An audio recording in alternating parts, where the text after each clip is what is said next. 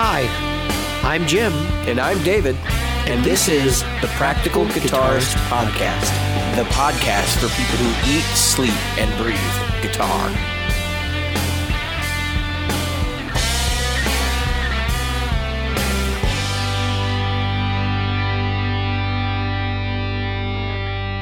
The Practical Guitarist Podcast is brought to you by Great Lakes Guitar Pickups. Great Lakes Guitar Pickups provides fantasy tones at prices a practical guitarist will love.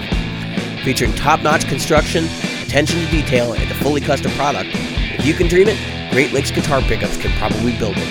Follow them on Facebook at facebook.com/Great Lakes Guitar Pickups. Are you a regular listener? Why not? David here reminding you of all the ways you can participate in the Practical Guitarist Podcast. Subscribe using your chosen podcast app. Review us on iTunes, Stitcher, iHeartRadio, or Google Play. Find our Facebook group at facebook.com/groups/Practical Guitarist or on Twitter as @PractGuitarist. Support the show. Merchandise is available in our Threadless store at practicalguitaristpodcast.threadless.com and donate to us via Patreon, available at patreon.com/practicalguitarist. Reach out to us directly via email at questions@practicalguitarist.com. I managed to make Jim laugh before the show started. It's going to take a lot to make me laugh today, I'll tell you. Yeah, Jim sounds like he's having a hell of a day. Oh, God. He's here by the grace of God because his computer has broken no less than twice in the last week. And yeah, he's online now. Let's hope the whole show. Yeah, let's hope it doesn't crash. If Jim drops out in the middle of the show, I'm prepared to go on without him. There you go. There might be a blue screen of death. That might be how this ends. But anyway, so you guys listen to this show, you know that we do stuff here, and we do stuff. That's what we do. We do stuff and things. Yes, stuff. I was trying to avoid that, but I knew that's where this was going. So obviously we have a show. We're on. This is like episode 170, Jim. I believe it's episode 171. Jeez, it's crazy. Okay. We started in 2017. If you want to continue to support our show and follow our show, listen to our show, share it on your social media outlets, Twitter, Facebook, all that stuff. Please do. Instagram. We're on all those. We have handles for it. You can look for us. Other people's shows. Yeah. If you want to just jump on somebody else's show and be like, you guys suck, these guys are way better, that's cool. Yeah. Just don't tell them we told you to say that. Yeah. So anyway, we have a YouTube channel too. There's some videos out there. We're planning on doing more YouTube content this year. Yep. My floors are getting done. That's going to happen sooner rather than later. You can follow us on Twitter as @PractGuitarist. I'm not super active on Twitter for the Twitter account right now, but I would highly recommend you guys do that. You can donate to our show starting at $1, which we have a lot of $1 patrons, and that's help keep the lights on. That's over at patreon.com/practicalguitarist. You can buy logo merchandise to support the show over at Threadless. Our Threadless store is https://practicalguitaristpodcast.threadless.com. You know where the slashes go. Yeah. We also have an extremely active Facebook group. If you're listening to the show, I would highly recommend you join it. We are now sticking this either in the beginning or in the middle of the episode now because we know people don't listen to the beginning. So we thought we would get some people to actually realize that there's a community that drives this show. The other thing about our community, and I just want to say this, is that everybody knows it's kind of like a little online family. Seriously, I know. When I'm talking behind people's backs, it's great. It's awesome because you know exactly how to do it. So we also have an Amazon affiliate link, folks, and I tried to use it today. I'm going to be honest with you. So as David mentioned, my computer's gone down. It's gone down actually 3 times this week. Twice today it crashed. I don't think it's long for this earth. So I ordered a new computer. It's supposed to be here Thursday. I had to order it from Best Buy because the only people that had anything in stock that fit my criteria was Best Buy. And that included, believe it or not, my monitor. I went to buy the monitor on the affiliate link, and guess what? I couldn't because Amazon didn't have any monitors that I wanted a curved 27-inch, at least 1040K or 1040. 1080. Your 1080p, thank you. And I wanted to have at least 144 hertz refresh rate. And I got 160 something or whatever. Yeah, 165. Yeah, 165. We have the same line. We have the same. We have. I think we have the same computer. We have the same MSI at least the line. Yours is a 32, right? You got the AG27C. I got the AG32C. I got the 27. Best Buy has its own part number, but that's the one. So it's it's really nice. And like I said, I want to get it to them. But the thing is, this is something that I really didn't think about when it comes to this Corona thing is laptops, desktops. They're all in demand for RAM, education right now.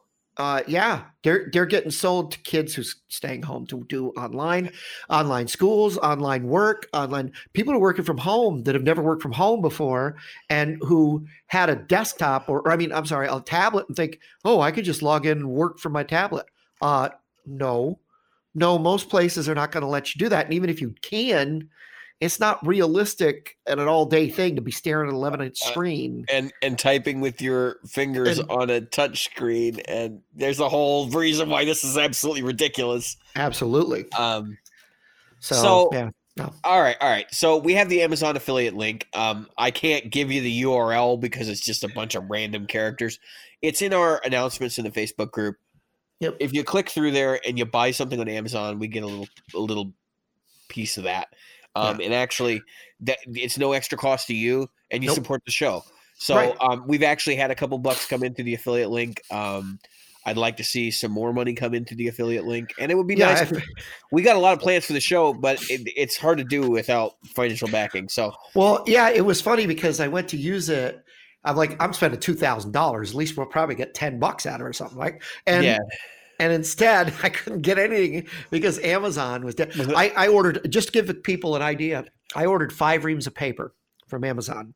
It does not ship until next week sometime. What the hell is 5 reams of paper? What the hell is that? I know, because I have to fax things all over the place or scan them. Are you freaking kidding me? I work for the government. I was just gonna say he works for the government. They're 20 years behind everybody. Let's just point this out. They're still using fax machines, folks. I bet that's secure. So as I said to you earlier today, I applied for a job, government service job, and so at 2:30 in the morning. I'm trying to figure out how to get paper to come out of my computer so I could sign a document so I could put it back in my computer because it would not take e-sign. It would not. So you had to sign it. Yeah. And I had to do a DD-214. Those who are out of the service who have an honorable discharge, you know what that is. But typically you could just print it if you have a printer, which I don't. Right. So I had to print it. Yeah. And then I had to sign it and then scan it back to my computer to then email it off. Or you could you could almost do it all with your phone at this point. You could probably actually sign it on your phone and nobody would ever know the difference. True. True. It's a weird world we live in right now. We were commenting that we had Chipotle delivered this evening, and it was like the guy was like, he called us. He's like, "Am I at the right place?" He's like, "I'm just gonna leave it out front. You guys can come get it or whatever." And I'm like, "Yeah. No big deal, just do it." But then I'm kind of thinking like that is kind of weird. You'd have to like let somebody know before you do that, or that's the whole thing. Anyway, so it's crazy. Obviously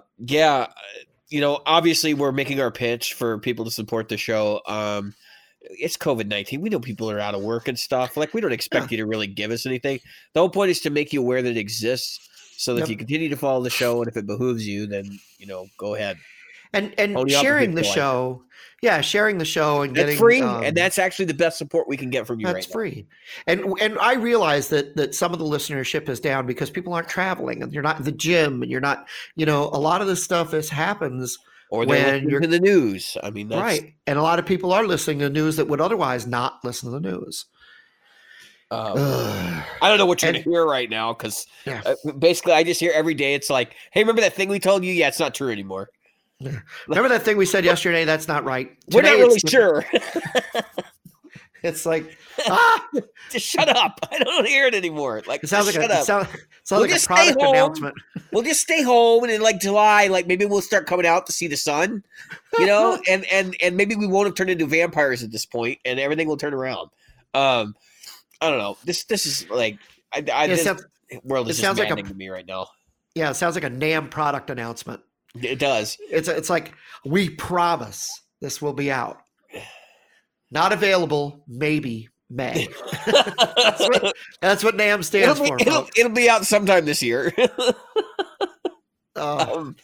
Anyway, so we had I've been touching base with actually a lot of our show listeners that are in the Facebook group. See, this is what happens. If you're in the Facebook group, you get to talk to us, and then you get to like hear your stuff come up on the show. Yeah. And it's really cool. So join the Facebook group, participate. You'll see people, they post pedalboard pictures and they yell at each other about, hey, your gear sucks or whatever. No, that doesn't really happen. No, nobody actually does. Our group is really supportive. I think we need a little bit of drama. We haven't kicked anybody out in a while. Maybe that's why it's like, oh man, these guys aren't insulting me. It's like going to a Whoopi Goldberg concert in the 80s. It was like, nobody's making fun of you. I have to check it and make sure that it's not like sycophantism, because I don't want somebody telling me like, you're just great because you're great. No, go to hell. Like, tell me what I did wrong. Anyway, so believe me, I do a lot wrong.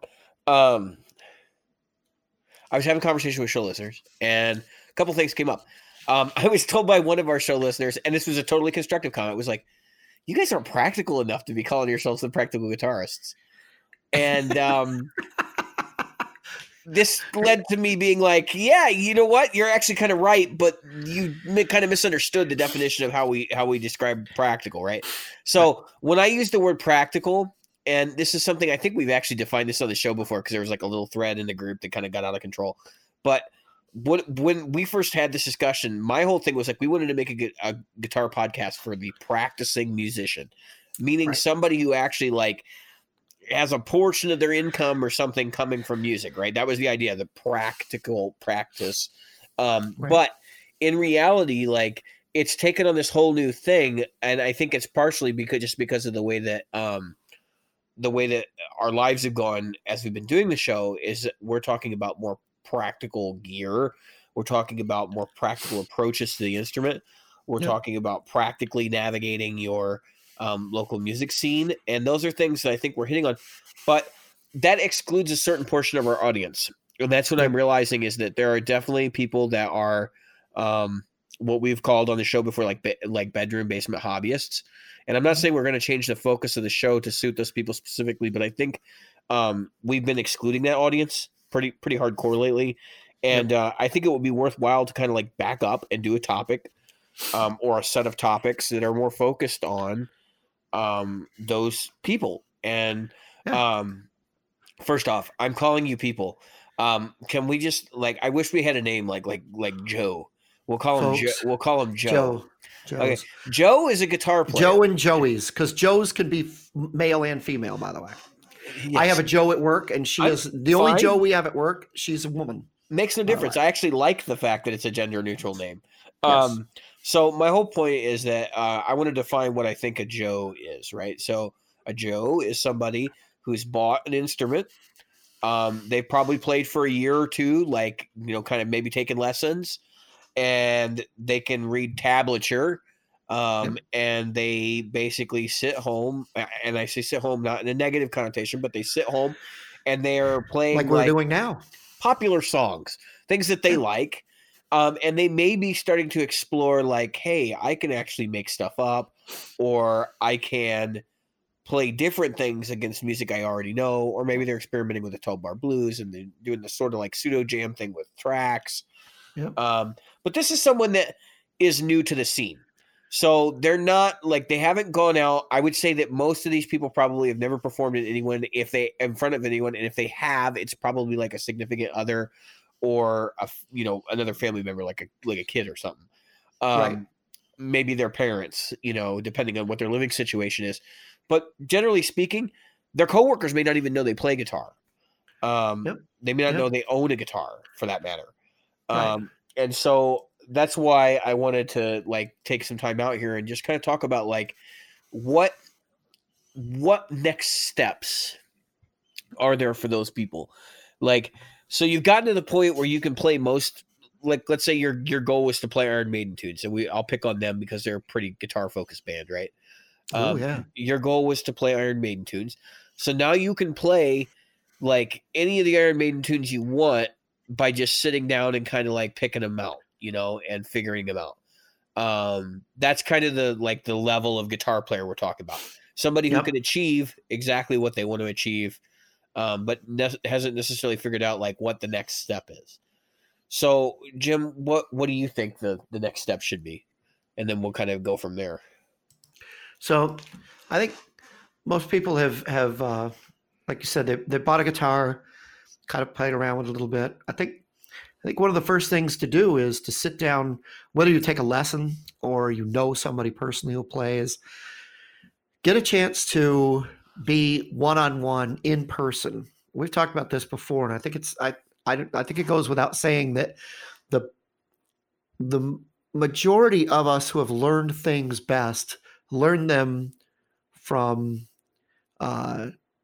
being around other musicians, where we had the chance to really get a view of a real three-dimensional view, not some ridiculous computer-generated three-dimensional view of another player. YouTube and books, and I'm guilty of using them consistently, can only take you so far. There's two things that you need to be able to do. There's active listening, and then in active listening, I'll let you take off with that here in a second, and then there's active learning. It's not just learning. Don't just watch a YouTube channel. If you're sitting down with a YouTube channel and you're just watching it, then you're doing the wrong thing. That's not active. That's not active. So, I would say, so as far as the active viewing is concerned, if you're gonna watch something on YouTube, playing along with it's great if you can. Oftentimes you're looking at things that you don't necessarily know how to do yet. Right. I think Danny Rabin gave us a really interesting commentary on that though, but because he mentioned just putting your fingers on the damn fretboard and trying your best to do what they do. And even if the notes are all wrong, and if you don't really know it, like that attempt is enough for you to start formulating an idea and maybe trying to figure things out. I think guitar players today are locked in a pattern of not being able to figure things out. Yeah. And without a tablature or without somebody doing a video showing you exactly how to do something.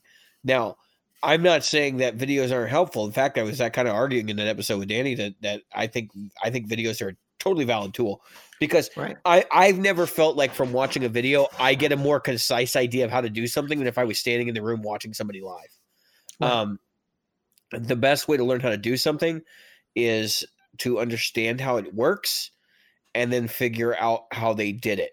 So if you don't understand how it works, that's the way to start. But yeah, no, for sure.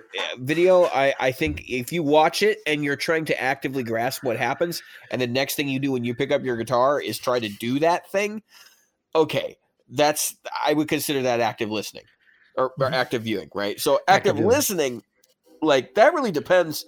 There's a couple of things that active listening can apply to. So number one, that's correct. For me, I would say active listening is like even when I don't have an instrument in my hands and I'm listening to a piece of music, and I call this the musician's curse, but it's this whole idea that like I can't listen to music without analyzing it, right? And starting to figure out like, hey, what are they doing here? Why does this work? Why does this piece compel me? Like, what's going on that makes me, interested in what they're doing?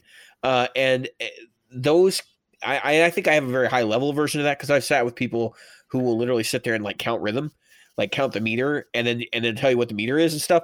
Like I'm not that guy, but I'm more interested in, okay, this is odd time.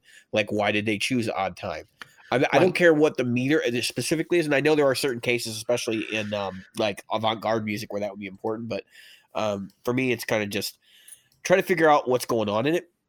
And then the other part is the active listening thing is trying to formulate an idea of how you would do the same thing, I guess. And it's really part of the same component, I suppose.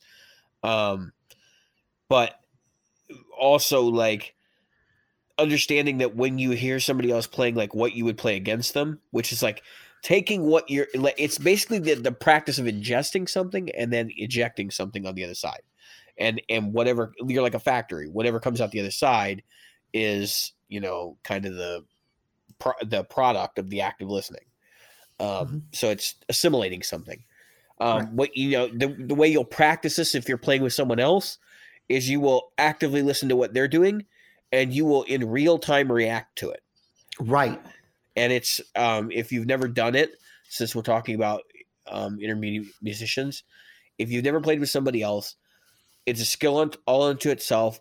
And it's like talking. You get fluent at it. And you don't really, I would say you don't, it's not like a conscious effort to like disassemble what the other person is doing. You just automatically do it.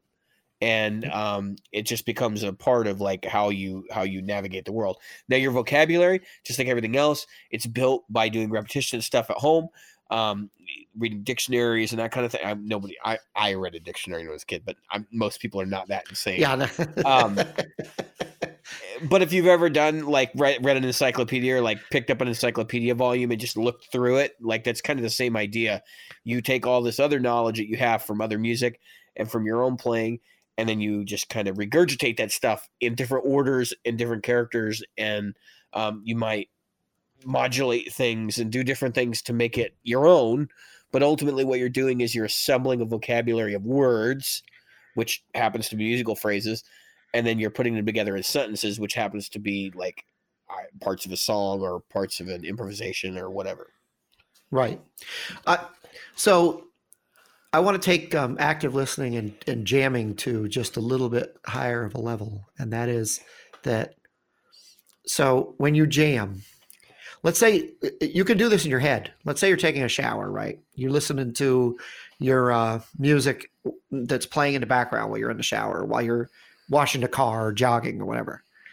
In your head, you could create a response to what is being played. So one of the things that I'll do in my head is let's say a vocal phrase comes in, and then I'll do a guitar response in my head. And that's kind of an active listening in that I understand what was just said musically, tonally, melodically, harmonically. And then I'm responding to it with another melodic phrase. And I can respond, if I had a guitar, I could respond with a harmonic phase, because a harmonic phrase takes up more than one note at times, you know. And a melodic phrase is typically more in a single note fashion.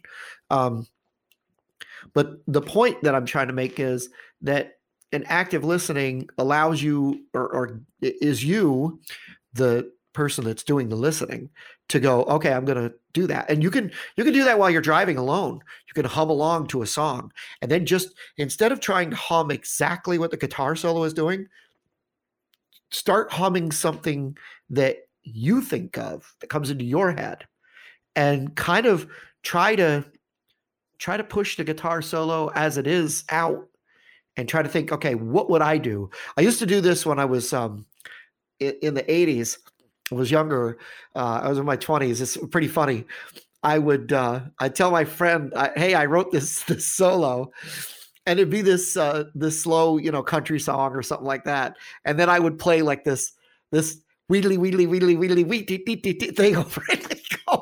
You go, what the hell was that? I said, that's what I heard in my head was this thing, not what was played. So it might be like this slow, you know, and I'm like,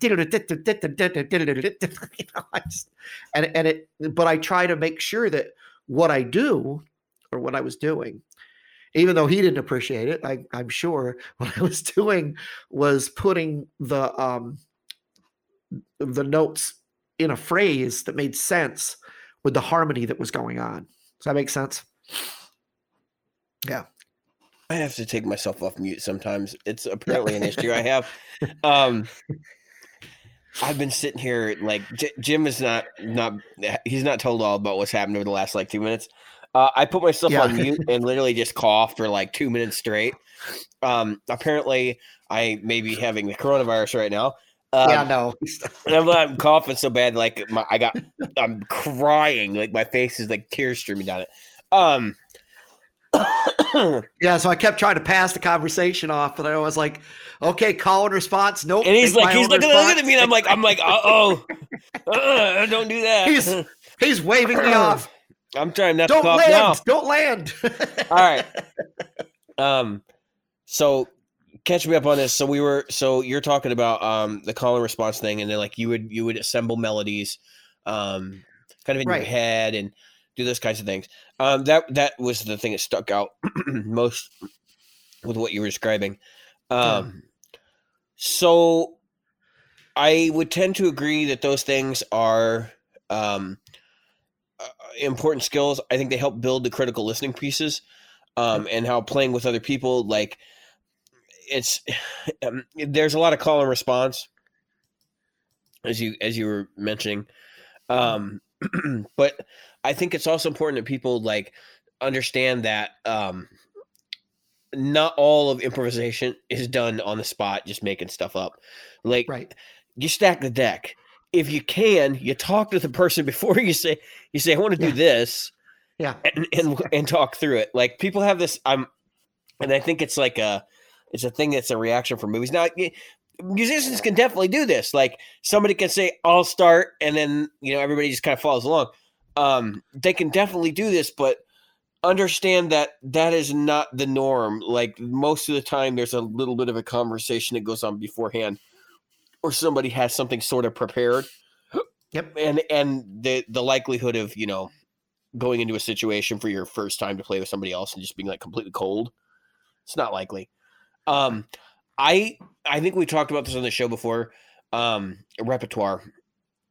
And the first thing I can tell you is if you're going to play with other people, build a repertoire of things that most guitar players know.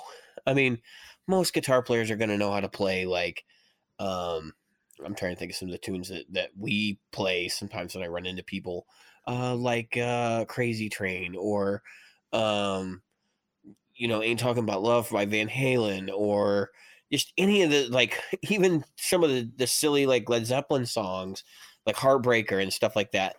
None of these songs are particularly easy to play, that I'd mentioned, but I can tell you that a little bit of effort is going to go a long way. Even if you just understand the chords and you walk into the situation knowing you can play like kind of an acoustic version of the song by playing just the regular chords for that song, it's hugely beneficial.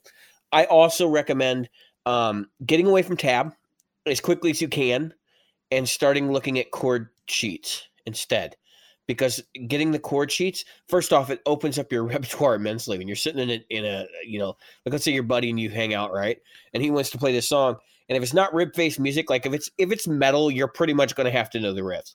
If it's like popular music with chords, you can pull up chords on your phone, and you can sit there and you can put your phone down and just look at it and play along.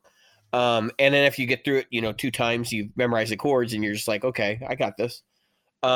So that's the other thing is if you haven't learned your bar chords and you haven't learned how to move things around the neck yet, that's something you need to do because it's going to enable you to do that kind of stuff a lot more easily. I think I am guilty of saying, I'm not guilty of saying this. I am guilty of this. When I was younger, I would only play in like box positions, like the first position for scales and stuff. You can get by with it. Trust me, I did for years. Nobody said a word. But I think it has a lot to do with the fact that you have to be comfortable with it. So if you go into a situation where you're, and I've been with people like this, by the way, but if you go into a situation where you're not comfortable taking a solo, don't take a solo. You don't have to. When they give you the nod, you nod back. It's like, it's not that hard. And that's the other thing is like going into those situations where you're going to play with somebody else, know your space. That is another critical thing. And you're going to learn this as you go through it. You're going to make mistakes. Don't feel bad about it. Just know that you're going to have to like pay attention to what other people do and look for the spaces where you can get in, or wait for them to give you the nod so you can get in. Don't just start doing your thing and going over the top. Even if you're a great guitar player, nobody wants that, because that's not good music. That's just you doing your thing and everybody else getting trampled on. It's as rude as jumping into a conversation and you're not, there's no space for you to have it. I've never done that to you, Jim. No, never. Only every 15 seconds. I've had a couple of listeners mention it. But it's kind of the running gag, just like I just did right now. It is. Believe me, I don't mind. But so the thing that you just said is perfect. It's conversational. We've discussed that a long time ago. But I always assume that people have listened to all the podcasts. So no, that's probably not the case. And the thing is, if you're playing along, let's say you've gotten out of the beginner stage. And I want to talk more about this beginner thing, because I think a lot of channels pander to super inexpensive beginner folks. And just like the super inexpensive beginner stuff, that kind of thing gets I'm going to take over for you, Jim, because I think I know where you're going with this, and then you can shoot me if I'm not covering what you're trying to say. Go ahead. Yep. There is definitely a line of stuff out there that is aimed at like the beginner who has his eye on something fancy but doesn't want to spend anything and doesn't deliver the goods. And I actually had this conversation in the Kiesel group the other day. Now, Kiesel is not a cheap company, right? Like, they don't make anything for under $100 or under $1,000. In fact, I think they start at $1,200 now. If I have to clear my throat for the rest of this episode, I apologize. They don't make anything under $1,000 at this point. Nobody is expecting you to go from your Squier into a Kiesel. However, when I hear people say things, which I saw someone say this in the group over the weekend, why are Kiesels so expensive? They used to be cheaper compared to other guitar companies. I literally laughed, because I said, if you look at the complementary price point guitars and the quality of the complementary price point guitars. Now, Jim can't really tell. Well, you've probably seen some Kiesels at this point. If you look at the quality at that price point compared to what you get in a Kiesel at that price point, there's no comparison. There's literally no comparison. And it just has to do with the fact, and I'm not gonna sit here and play games and say that it's because they cut out the middleman. That may be part of it, but they have figured out a model for them that allows them to deliver a quality product at a lesser price. And certainly cutting out the middleman probably has an effect on that. I'm not saying that that's the be all end all of how they've done it. But here's the reality, right? So you pay for brand names, and beginners are typically, I would say, beginners and people who are like, I don't want to say like older, but like people who've been in music for a long time tend to gravitate towards the fancy names like Fender and Gibson and PRS. And it's because I think there's just a quality reputation that goes along with that, but there's also professionalism side of it.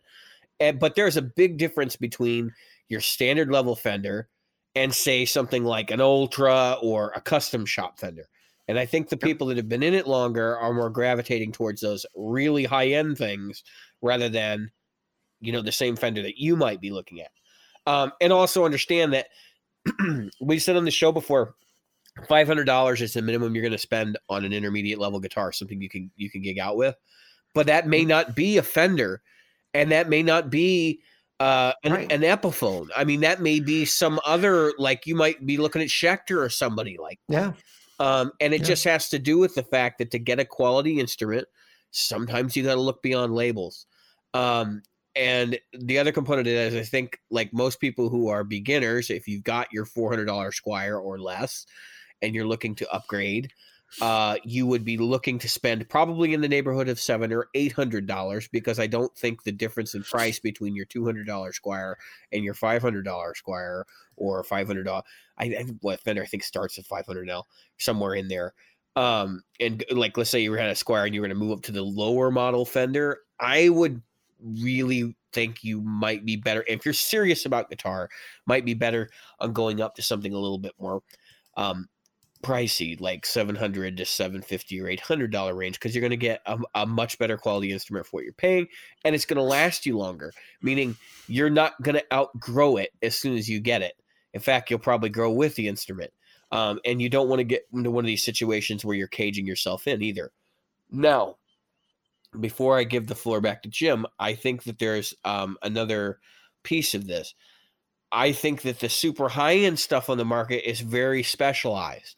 And if you don't know what you're doing with guitar yet, like you don't know what kind of genres you're interested in, you're best to leave that stuff alone until you figure it out. Look for your instruments like a basic Telecaster, a basic Stratocaster, a basic Les Paul, because those instruments cover a very wide range. You're not going to want to buy, a single cut Les Paul style guitar with a Floyd Rose on it and 24 frets, scalloped, or some craziness like that, if you're going to be playing blues. Now, if that's your jam, like, more power to you, but I'm just saying it's not conducive to the kind of music you're making. And so you have to stop and you have to kind of like take stock of what it is you're after or what you're into. But I think when you're talking about other channels, I think I want to comment on that before I hand you the floor. So when we talk about the other beginner, like the more beginner focused channels, I think there's some definite, like, more hobbyist focused channels. And I think they tend to focus on things like the super low end of the market, like your Harley Bentons. I mean, it doesn't get more no name than Harley Benton, right? Like, who the hell is Harley Benton? Like, what the hell is this all about? And your, like, Dan Electros, which were never well-regarded instruments. I mean, like, there were people that used them, but they were always for, like, a very specific purpose. I would not say if you're looking for your one and only guitar, go out and buy a Dan Electro. No, absolutely not. I can recall I was in a group of people who were, for some reason or another at one point, buying a lot of Tiscos. If you don't know what Tisco is like a Japanese guitar company in the 60s and 70s who put out some really inexpensive stuff that for a lot of players in that generation was their first guitar, but they were not quality instruments. And they can be customized and repaired and had things done to them to make them very good. But you're looking at a lot of work, and if you're playing guitar instead of building them, I would highly recommend you stay away from that kind of thing. But the reason I brought this up, in this group, somebody had bought like 4 of them, and they had intended to flip them because they got them for like dirt cheap, and they could not sell them. Nobody wanted them, and they couldn't understand why. And it was because the group they were in was so focused on that low end side of the market, they had confused themselves into believing that that was like the world at large was only interested in low end. And that's just not the case. I can't tell you how many people I know that, like, I'm like, oh, you play guitar? And they're like, yeah, a little. And then they tell you ask us, like, oh, what kind of guitar you have? And they're like, I got a Gibson Les Paul. You're like, what? You got a $2,500 guitar and you play a little? And I said that quotation marks. Like, you get the point. So, Jim, that's all you know. Yeah. Yeah. So, what I was saying there is that what has happened, or what is happening, is if you're intermediate, if you're jumping out of that beginner's thing, and I'm not saying you have to buy new gear or you have to buy a better gear. What I'm saying is you've gotten past the $19 pedal. With the exception of that one thing you want it to do. Like I've wanted one of those Miko. Just so I can do one thing with it, but not a night with it. It would be like, okay, put it on, get it away. It's kind of like it's it's kind of like a cut and a fart. It's funny for, one aisle in Walmart, but it wouldn't be funny if you were doing it the whole time. And it's, that kind of thing that I'm talking about. So if, let's say that you're coming out of that beginner thing, one of the things you're starting to know, somebody posted, somebody that actually has some really decent gear in our group, posted his pedal board. And then somebody else who's also has some really decent gear said, wow, you got a lot of dirt pedals on there. And he said, I'm still trying to find that tone. And so in that case, it makes sense because he's got 7 dirt pedals out of like 12 pedals. There's 7 distortion overdrive type things. And you got to go, okay, either you're looking for something, and that's the thing, you might be looking for one specialized tone. And you might be looking for a series of tones, and you're like, all right, if I play with that tone all night, I'm going to get bored. So I need to switch it up. You know what I mean? It's kind of like listening to the same singer all night long. Mm-hmm. So I think when you're moving into doing stuff differently and going to intermediate, I don't mean that you have to buy the greatest gear. You have to run out and buy a Milkman or what's that company that makes the high-end amps that everybody wants in the P&W world. There's a ton of different ones, but Milkman, Little Walter, there's a bunch of different companies that are super popular in that community only, like Tyler amps, for example. Right. Where, and I always laugh because I hear about these companies and I go, who are they? Like, right. Milkman, I know. I mean, but other companies, I'm like, I don't know. Yeah, and it's like, I think I was watching an interview with Tone King, Friedman, Ed Friedman. Is it Ed Friedman? He was talking about his first amplifier and the name of the amplifier, of the company before it became Friedman Amps. And he was saying that it was Marsha instead of Marshall. It was Marsha. Marsha Amps. And he got a cease and desist. He had to change it. And he just said, all right, I'll use my name. And he went. But it was just funny because he's like, you were talking about the guitars, the Howley Bentons and stuff. All I'm saying is, if you get used to, there's nothing wrong. What was it that somebody said? There's no such thing as bad tone, just inappropriate for the moment. No, inappropriate tone. It's just inappropriate tone, and right. I still believe that. Yeah. I just also feel that people thinking that you're gonna get by with like the cheapest piece of trash on earth, like it's not realistic either. I think you've got to find the right middle ground. And right. And I think it all largely depends on your role in the band too. And there's a whole bunch of things. So you just have to find what's appropriate to your situation. And knowing what's appropriate to your situation can be difficult. Right. And that position, that place is different for everyone. There are some people that a $500 rig is all that they will ever be able to afford. And all they'll need. And I've met people that's all they'll need. And they're really like they make that work for them. And there's absolutely nothing wrong with it. In fact, one of our show listeners, I've seen him play here locally, and he plays very inexpensive Telecasters. I mean, Squier Telecasters that are. Yeah. I don't know that I say this. I'll back this up too. He plays Squier Telecasters, and when I was looking at Tellies a couple months ago, I played a number of the Performer Series Tellies, and I didn't like any of them. But I picked up a Squier Affinity, and I was like, hot damn, that's better than those were. And I just remember thinking like they're all gonna need work, but I'm like, if I had to put work into one, I think the Squier would probably be the better option because number one, it's cheaper, and number two, it physically made more sense. And played better and sounded better. I mean, it was better in every way. It really was. But I don't think he's necessarily preferring it just for that reason. it's the idea that I don't really have to care about this thing as much. If somebody steals it, who cares? Like, That's right. and that's a big component. Like, that's where it's appropriate, right? Yeah, we've talked about that. I don't think you're going to, if you had to play a gig in like whatever ghetto area of your community you have, and I say ghetto and I mean that in like the silliest way, but like if you're going to play a really trashy gig, what do you take? You take the cheapest guitar you got.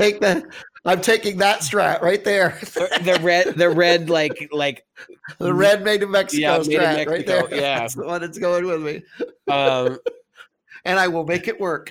Right, and but I think we've all sort of done that. Like, I picked guitars, and this is you guys are all gonna laugh, but like this is part of the reason why I like headless guitars. It's because I can throw them in a gig bag. They're tiny. I can keep that thing on my person the entire time I am in a venue. I don't have to worry about somebody stealing my guitar. Right. It doesn't matter what venue I go to. I mean, I can keep it on my back, and I can literally go stand in the urinal and do my thing. And it's weird, but at least I don't have to worry about it. Yeah. And I would be lying if I said I haven't done this. So. Oh, I have been where I said, all right, has everybody else gone to the bathroom? Yeah. Okay, I'm going now. You guys stay right there with that guitar. When my primary bass was Rickenbacker, I was right there. I did not move from that Rickenbacker side.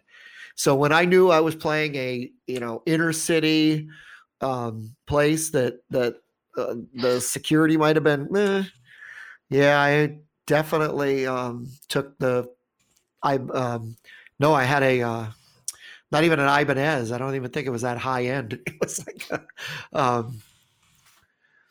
what was I playing? Oh, an ESP LTD. That EC1000, right? Yeah. That you've got to think about, okay, what am I going to do here? Oh, shoot, I'm not going to do that. No, not going to happen. And so I get it. And I get that some people, for some people, like I'll say flippantly, and it's really bad of me to do because I'll do this regardless of the company. I'll say, I'll be sitting there and somebody will say, oh, geez, NYXLs are so expensive. I'm like, what? It's like $12. And they're like, yeah, it's $12. And I forget that the $12 can mean something to somebody. That means whether or not they get to eat ramen noodles tonight for dinner. Okay. I mean, no, seriously. No. I get it. But I'm kind of taken aback by this because I know that in even the most impoverished parts of my family, and I'm gonna use my family as an example, and it's the greater reaches of my clan. There are people that will tell you, I couldn't afford $12 for strings, but we'll have $25 to buy a box of bullets to go expire at a range. Yeah. And it's just priority. Like, okay, so if you're literally eating ramen, then you probably don't have a guitar, period. I mean, yeah, wow. And as far as the $12 thing goes, there are other strings you can buy. You don't have to buy the $12 set. But even nowadays, like even the cheap sets are like $6-7. So it's like, just don't change your strings as often. I don't know. I just don't see, like, I'm just not that guy that looks at something and says, that's too expensive. Like, I can't buy a bag of picks kind of thing because it's too expensive. You can find that kind of money around, like laying around. I mean, empty out your couch. It's there. Yeah, but but we're okay. If you're the child of an alcoholic father or a drug addicted mother, no, that's a different whatever. That's a different situation. If you're not in control of your own income, either you're on a fixed income, or if you are, a minor, that's a whole other set of deal.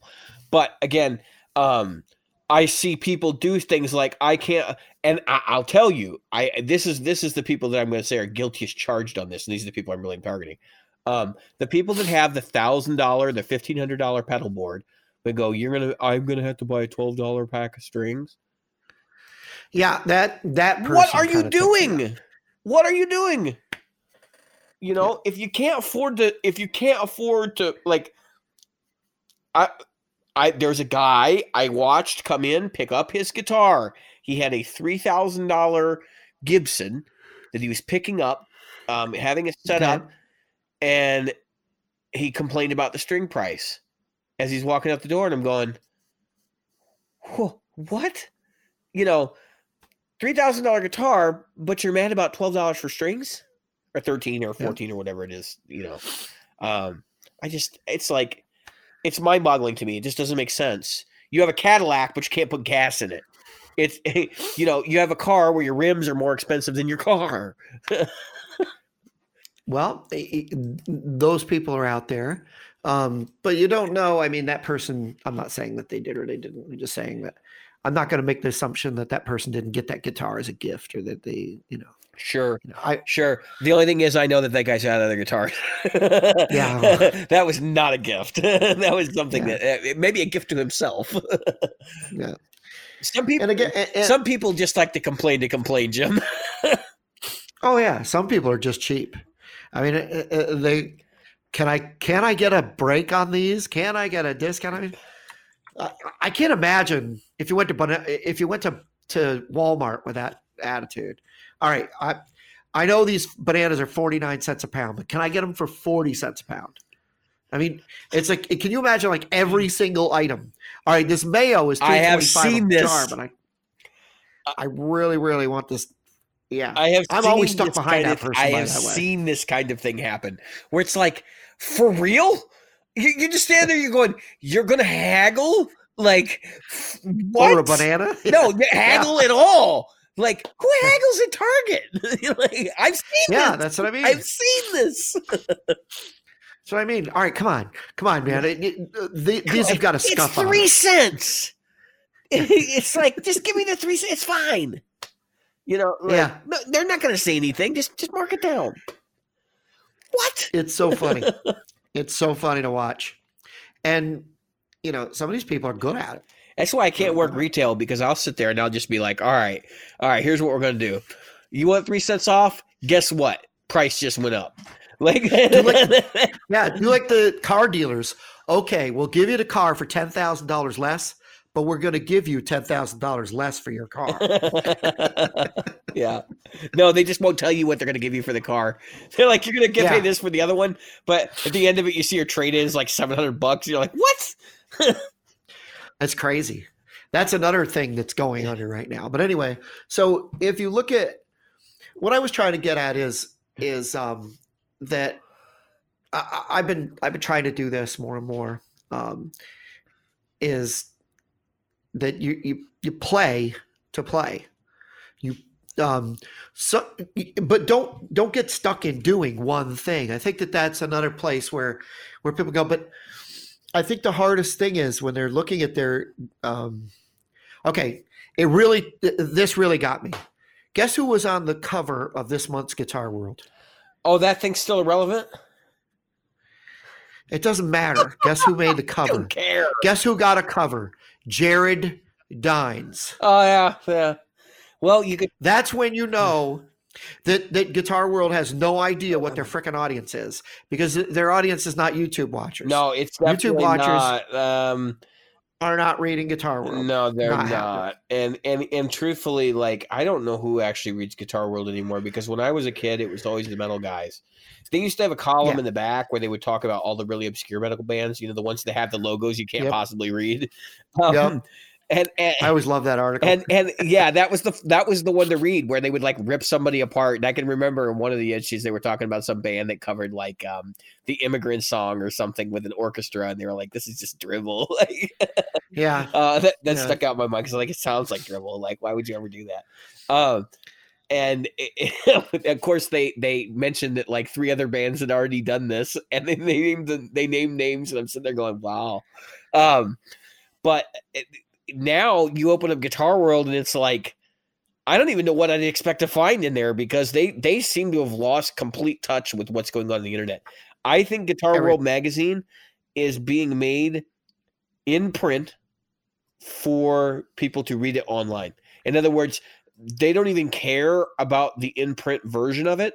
It has to be marketable in an online format for the people who, like my age, apparently. I don't know anybody that actually does this, but subscribes to their magazine online and then reads it in a digital format.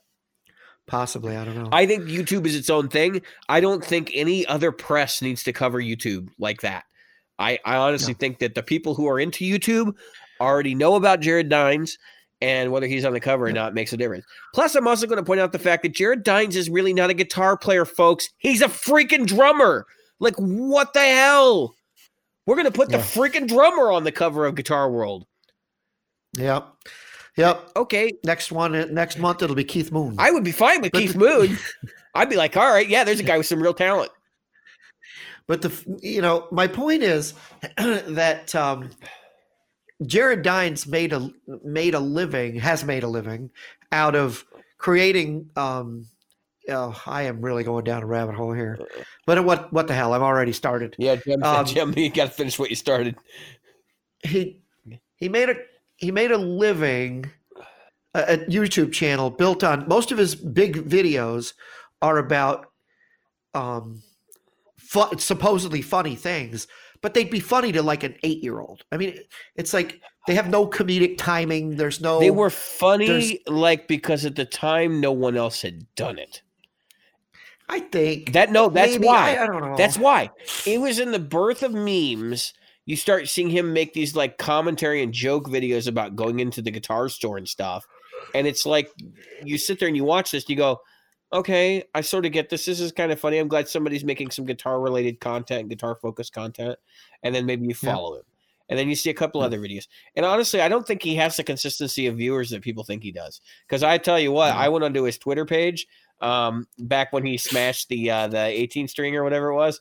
I went onto his Twitter page and I made some comments. And like everybody was like sending me likes and stuff over it. Because there were a lot of people that were following Jared Dines on Twitter who were like, I don't really care about Jared Dines. Yeah. I mean, I watch him to see what he's going to do next, but. Well, I think he's like, who was that guy? The Freddie Tomato, or not Angry Tomato, but Freddie. He got a TV show on Nickelodeon after he had a popular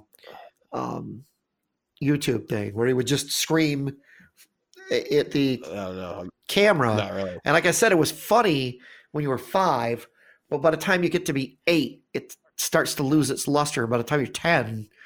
You go, what the hell is that guy doing? And that's about the time he landed his channel. And it's like, okay, now he's got a TV channel and it's not funny. It's just not funny because it's not good outside of that 10-second value. I think we can relate this back to our topic about intermediate guitar players. So as you're navigating the world of guitar, obviously you're into guitar already. You probably formed some opinions about things. I would caution you.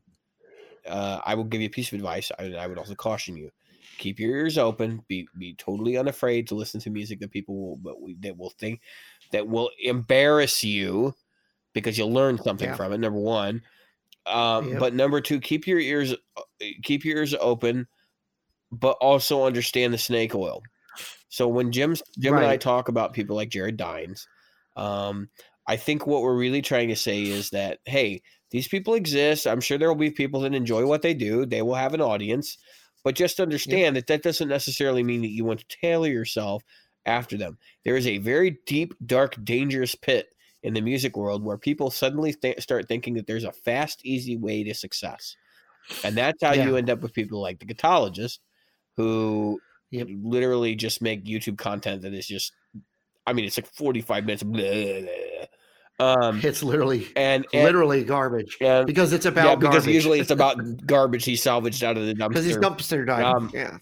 But the point is, would you follow a chef who went into like a McDonald's dumpster? Look at these buns. They threw these buns out. What's wrong with these buns? We could do Let's something. go home with and these toast buns. them. Let's go home and make toast. Yeah. And then he puts toast. Then he puts some butter on it, some cinnamon. Oh man, these are the best. But the butter and cinnamon was what make it good. The fact that you had to scrape off a little rat dew and some. I'm just saying. Yes. For all of these reasons, Jim is correct. I'm cautioning the intermediate amongst us to understand that there is definitely snake oil in the guitar world, and it's not limited to YouTube. You will find people that sell lesson material that is absolutely bogus. You will find people that advertise that they can teach you perfect pitch. You will find people. No. Yes. Doesn't exist. Yes. Yes. I know, but it cannot happen, folks. You can learn relative pitch, but I highly doubt that you could learn perfect pitch. No. Because they've actually linked it up with some not developmental disorders, but some brain conditions that help people actually write quality music and stuff. So and it's all other thing. But like the fat finger sustainer, and I'll probably catch hell for this because I'm sure there's somebody in the group that uses one. But that stuff's mythological. It is mythological, and it is pathological for you to believe that that's going to help you in any way. Let's get to the folks that do the teaching method.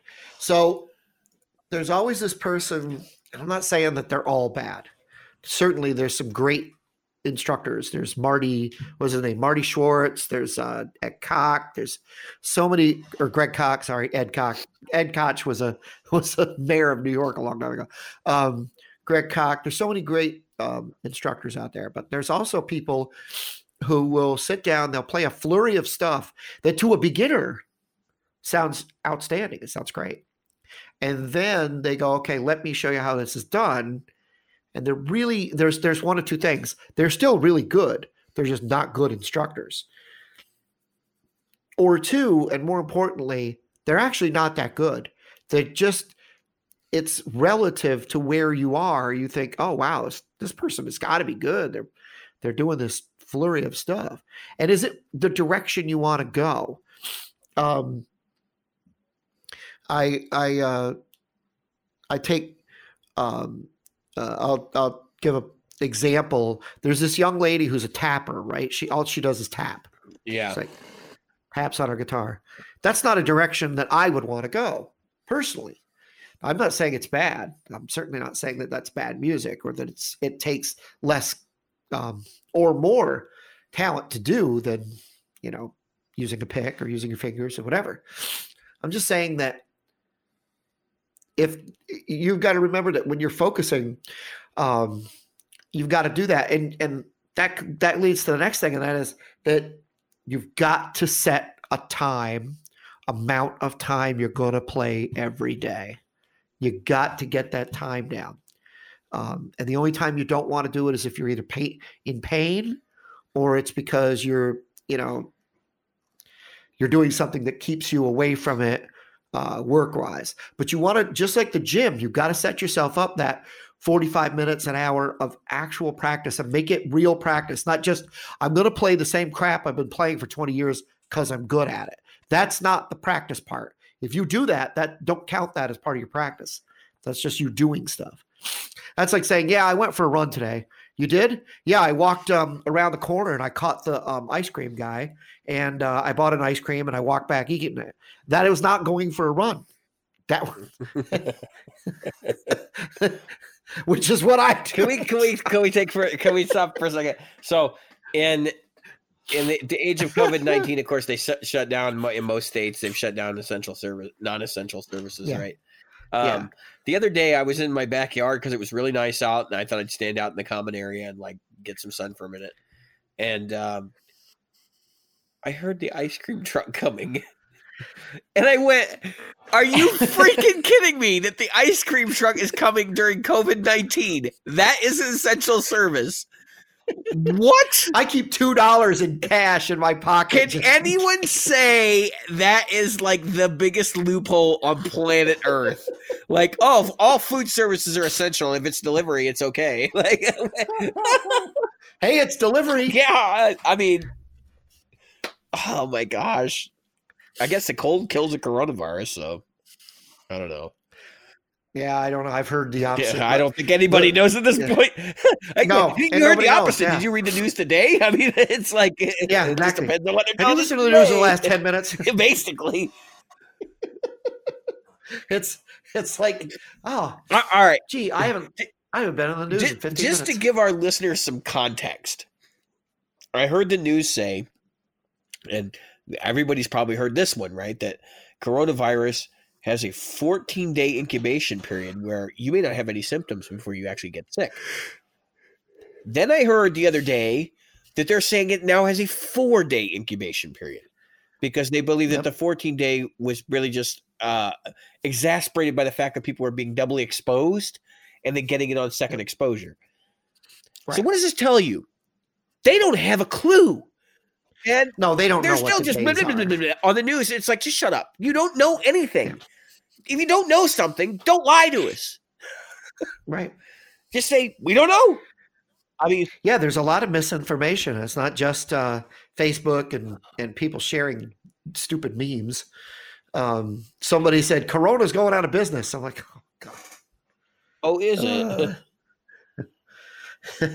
Well, I had no problem picking up limes or Corona, but anyway, shit.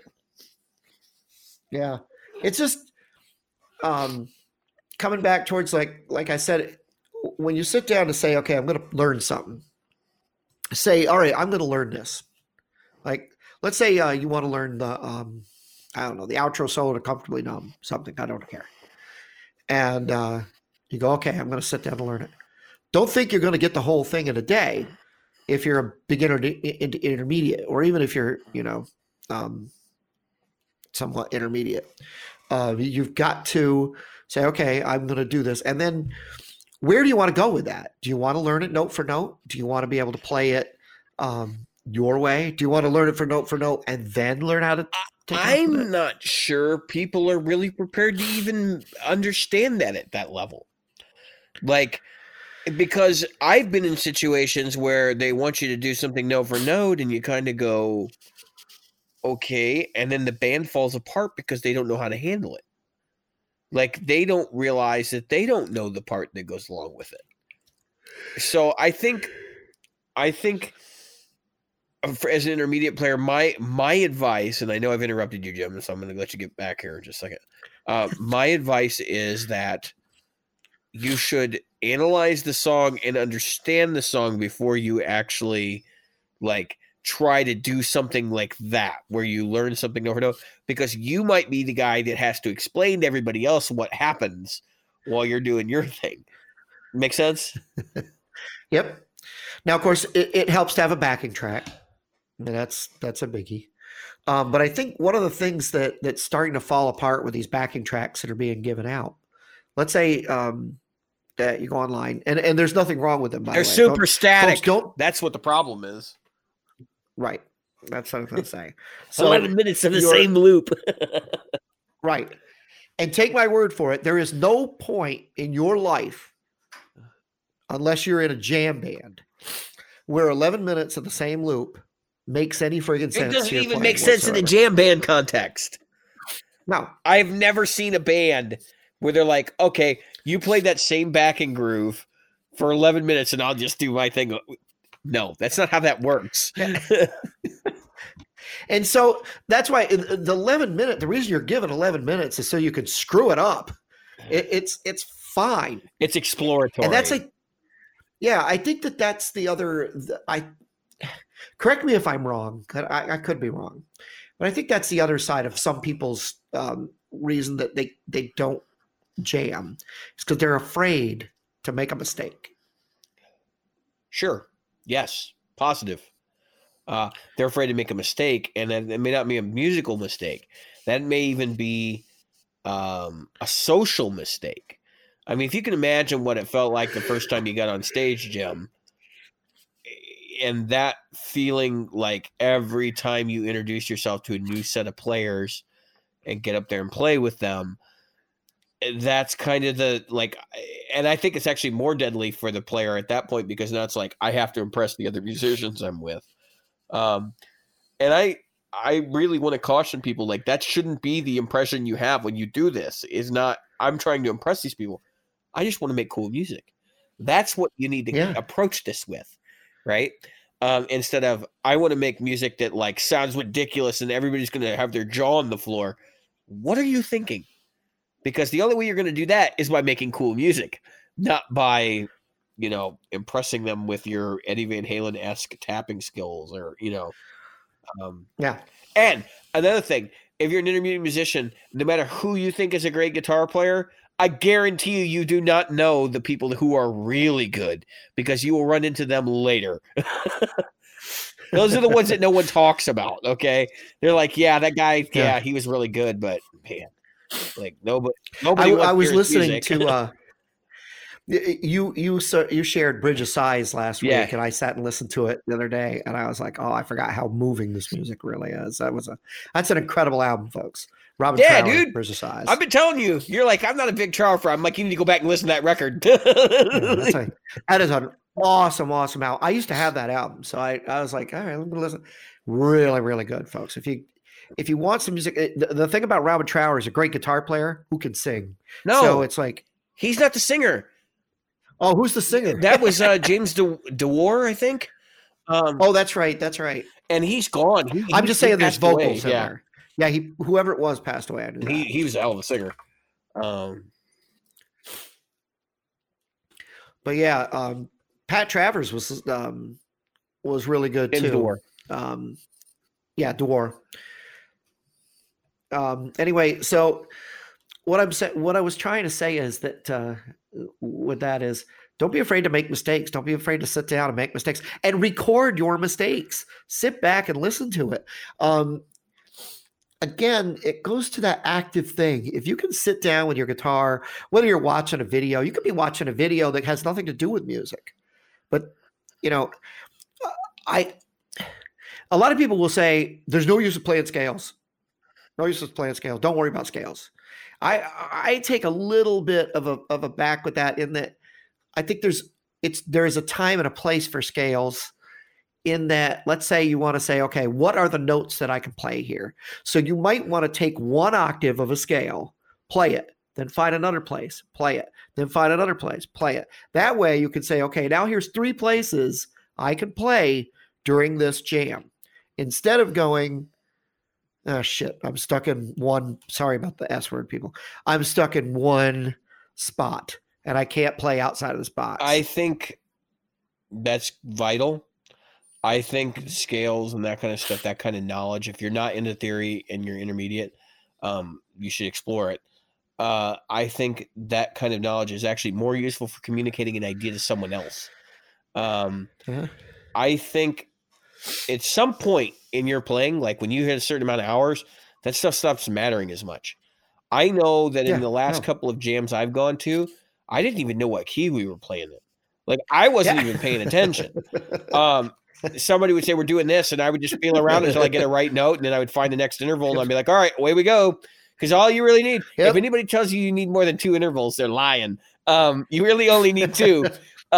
Once you've got 2, and it doesn't matter what 2, then you could just start like inferring other things, and that's when it gets interesting. But I find myself just doing it intuitively, and it's just because I've done it so damn much that it's just a thing that happens now. But when you start, yes, absolutely. When you're at like just coming out of your bedroom, I want to say like emerging from the coffin or something like that, like make it like a vampire reference. You need to have a little bit of knowledge of what's going on in the rest of the community in terms of like how people are structuring their music and stuff, and knowing scales is going to be a big part of that. Knowing at least your major and minor. Know your triads. So you need your major and minor chords. You might want to know your dominant 7, minor 7, like your basic 7s. You're definitely going to want to know some of your odder triads too, because you will run into them like augmented and diminished. But you don't need to know like dominant 13s and that kind of craziness. I mean, there's obviously some stuff that's common vocabulary, like, the Hendrix chord and that kind of stuff, but you're not going to need the breadth of knowledge that I think a lot of people back from doing these kinds of things, where it's like, I don't know the diminished whole tone scale. like the half diminished scale or whatever they call it. Yeah, I think it can be. I think it can be like try and drink, as they say, water from a 2-inch hose. People like to put up barriers so they don't have to do things. And you got to stop putting up barriers. If you want to be a successful guitar player, you need to do the opposite. You need to take down barriers. And that means, and that doesn't mean eliminate the barrier. That means stop putting them up. That means to figure out, hey, I don't want to go out to an open jam because I'm afraid of the way that people look at me on stage. I'll tell you the first way to fix that. Get the ugliest guitar on earth and then go out on stage, because no one will care what you look like. They're all going to look at that ugly ass guitar. They're all going to look at that ugly ass guitar, or find a ridiculous hat. Yes. Or, just find another way around the problem. And so I had a conversation with Mike Mara. We're gonna pick on him again, because in the Facebook group we were talking about technique. Somebody asked, "How can I play faster?" And Mike and I had this little like sidebar conversation about it, and it was really good because I think he and I, so like we don't see everything the same way, but I think we have enough common ground that when we have a conversation, it's like, yeah, I kind of get it now. Like both sides of it's like, yeah, I get it. I get what you're saying. You get what I'm saying. So, but he brought up, he said, well, you can play fast without having to pick everything. And like, my head exploded. I was like, because I'm sitting there going, wait a minute. I just spent like the last 3 years picking everything. Right. And I'm like stepping back and I'm like, yeah, when I was younger, I used to do all this stuff and people were still just as impressed back then. And it was all legato, or it really wasn't legato, but I had gotten my play hammer-ons and pull-offs so like good that you couldn't tell I wasn't picking it. And I think there's definitely merit to that. Forge your own path, figure it out, find creative solutions to problems that you have. If you can't, and this applies to guitar players of all skill levels. Many, many players I have run into over the years have told me things like, I can't do that. I can't do that. But then they tell me they can't do something else. I'm like, why don't you just do it that way? And they're like, yeah, but that's not the way they did it. Who cares? Who cares? I mean, honestly, I'd be a lot more impressed if I saw somebody play Eruption and instead of the tapping part, they did it with sweep picking. I would be a lot more impressed. And I know there are people that can do it. And I've played with it myself. But you can do that stuff. Like, think outside the box. You don't have to be just like everybody else. Yeah, before people knew that he was tapping, there were people trying to sweep pick it. So let's face it, that kind of thing happens. Actually, there's some lines in that Eruption guitar solo that I'm more interested way more than the tapping part. I think the tapping part was the big whoa moment because everybody's like, how did he do that? But there are other lines in that little like exercise thing that he was doing that are actually way, way cooler than the tapping part, and actually easier to play. So there's a part where he does like a unison bend, but he does it and it's like I'm trying to think what interval it is, but it's not like your typical, third, to a unison, lower third to a unison, whatever. Yeah, you know what I'm talking about, like the Chuck Berry thing, right? He does it like from a step lower or something, and you're like, huh? Like, how did he even do that? And then you hear it on the record, you go, oh, that's more interesting than the tapping part for me. But your cat is so fascinated by what you're saying. That's my cat is trying to get me to feed it right now. He's sitting here goes, it's 9 o'clock. I need to eat. It is COVID-19 time. I need to eat now. And I would not be surprised if I say now if he doesn't meow at me, because he usually does. Yeah. He's a beautiful cat. Merle's something else.